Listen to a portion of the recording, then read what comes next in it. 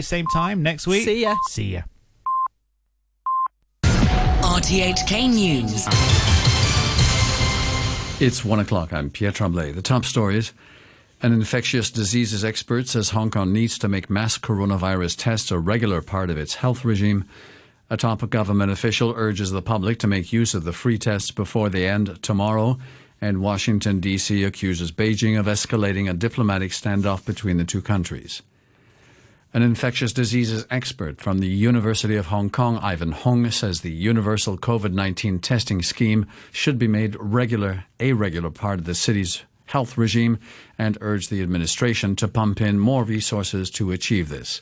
Professor Hong, who heads the university's medicine department's infectious diseases division, also says he believes Hong Kong is at least 1 month away from seeing no new infections. And while for now the voluntary testing scheme is going to end tomorrow, he says the Hong Kong government should try to keep it rolling even without Beijing's help. For the universal screening, of course, if it could carry on, then it will be the best for the population. Nevertheless, we will understand that all the experts from mainland China, they may not be able to stay and to keep going for the next couple of months. So I think, after all, the most important thing is to increase the capacity of the testing in Hong Kong by itself, which very simply is to increase the number of testing points and also to increase the testing capacity inside the laboratory by the Department of Health. The government's universal COVID-19 testing program will end tomorrow, and the Chief Secretary, Matthew Cheung, is urging people to take advantage of the program if they haven't already done so. Priscilla Ng reports. Matthew Cheung said in his blog that more than 1.6 million people have so far taken the tests. He said 23 positive cases have been detected through these tests, proving that they've been very effective in identifying the silent carriers. He thanked the mainland's medical staff for what he described as their selfless contributions carrying out the scheme, and quoted President Xi Jinping as saying last week that we are willing to do anything at all to protect the lives of our people. Financial Secretary Paul Chan, meanwhile, said in his blog that the universal testing program has increased Hong Kong's overall testing capacity and believes this will boost the SAR's combat readiness if the event of another wave of infections in future occurs. He added that once the current outbreak eases further, the government will come up with a health code system to facilitate the flow of people between Hong Kong and the mainland, which will help kickstart the local economy. An epidemiologist at the University of Hong Kong says experts advising the government have had to help policymakers separate facts from fiction. Professor Ben Cowling, head of the Division of Epidemiology and Biostatistics of HKU's School of Public Health, made the remarks on RTHK's letter to Hong Kong in a letter he wrote to the late Professor Anthony Headley, one of the scholars who set up a research team at HKU following the SARS outbreak in 2003. He said his team hadn't anticipated this particular problem, but did not go into details. You taught us that public health policies should be based on scientific evidence, and we've been doing our best to provide the evidence that the government can use to make wise decisions. 6 months ago, most people wouldn't even know what an epidemiologist does. Now everybody's an epidemiologist. One of the particular problems we've faced, which we did not anticipate, is how to help policymakers and the public separate facts from fiction. Washington has hit back at Beijing's decision to impose restrictions on all U.S. diplomats on Chinese soil, calling the move an escalation in the two countries' dispute. Candice Wong has more. Relations between the world's top two economies have worsened in recent months, with the U.S. criticizing China over trade and human rights and blaming it for the COVID-19 pandemic.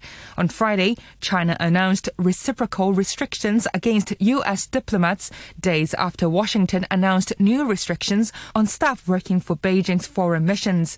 Beijing said the countermeasures will apply to all U.S. embassy and consulate staff, including the Consulate General in Hong Kong and its personnel, and called the move a legitimate and necessary response. But the U.S. says these measures go further than anything the U.S. has done, and a State Department spokesperson described the move as an escalation.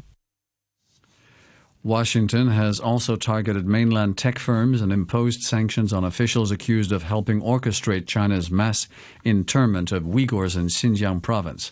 Last month, it also blacklisted officials it accused of suppressing freedom and democratic processes in Hong Kong. You're listening to RTHK. The time is 5 minutes past 1.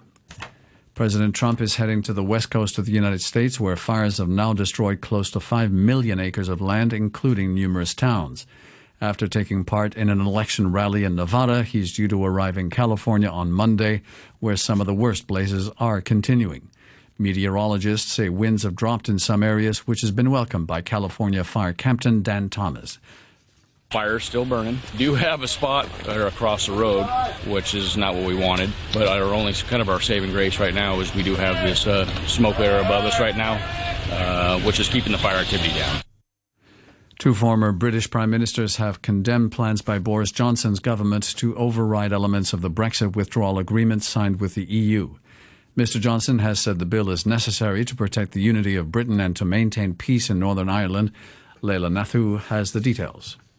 Tony Blair and Sir John Major say Boris Johnson knew the full consequences of the Brexit divorce deal he struck with Brussels last year, that new barriers to trade would arise between Northern Ireland and the rest of the UK. They say the government's plans to now override parts of the deal would imperil the Good Friday Agreement, undermine the UK's credibility in future trade deals and could prompt a damaging retaliation from the EU. They accuse ministers of embarrassing the UK by negotiating with what they call cavalier bombast, posing as serious diplomacy, an approach they say questions the very integrity of the nation.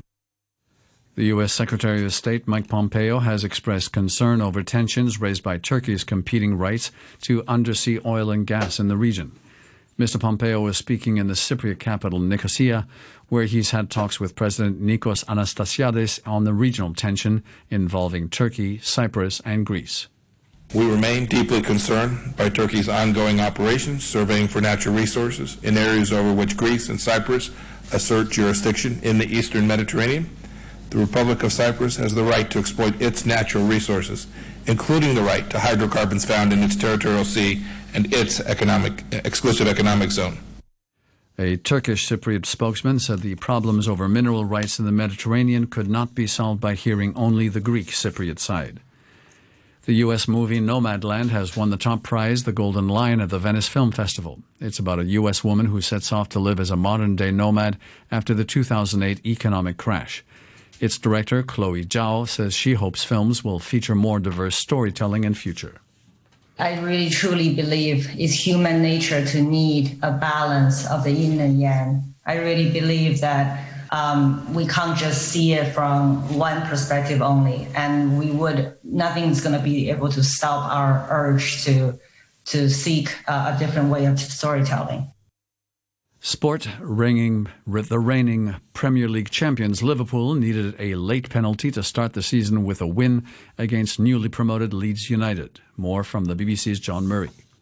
Liverpool began the defence of their title with a thrilling victory, but on their return to the Premier League after 16 years away, Leeds United refused to lie down. 3 times they equalised after Salah and Van Dijk had edged Liverpool ahead. Jack Harrison, Patrick Bamford and Matthias Klich levelled it up. Klich's goal for 3-3 was the pick of the lot.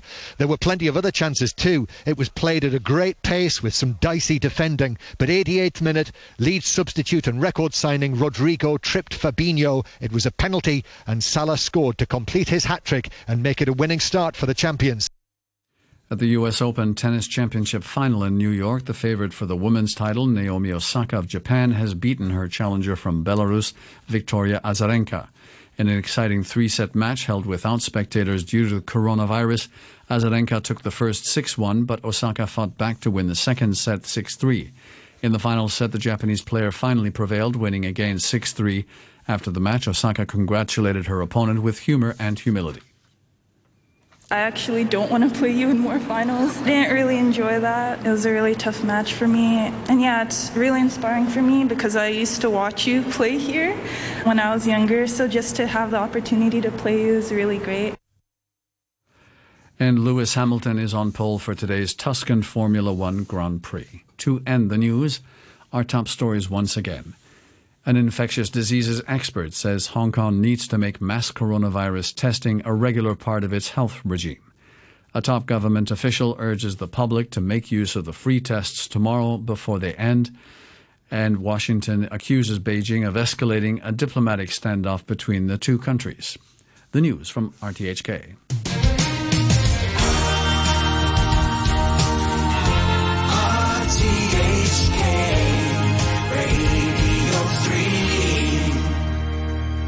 Ladies and gentlemen, this is a journey by DJ. A journey which along the way will bring to you new color, new dimension, new value, and a new experience.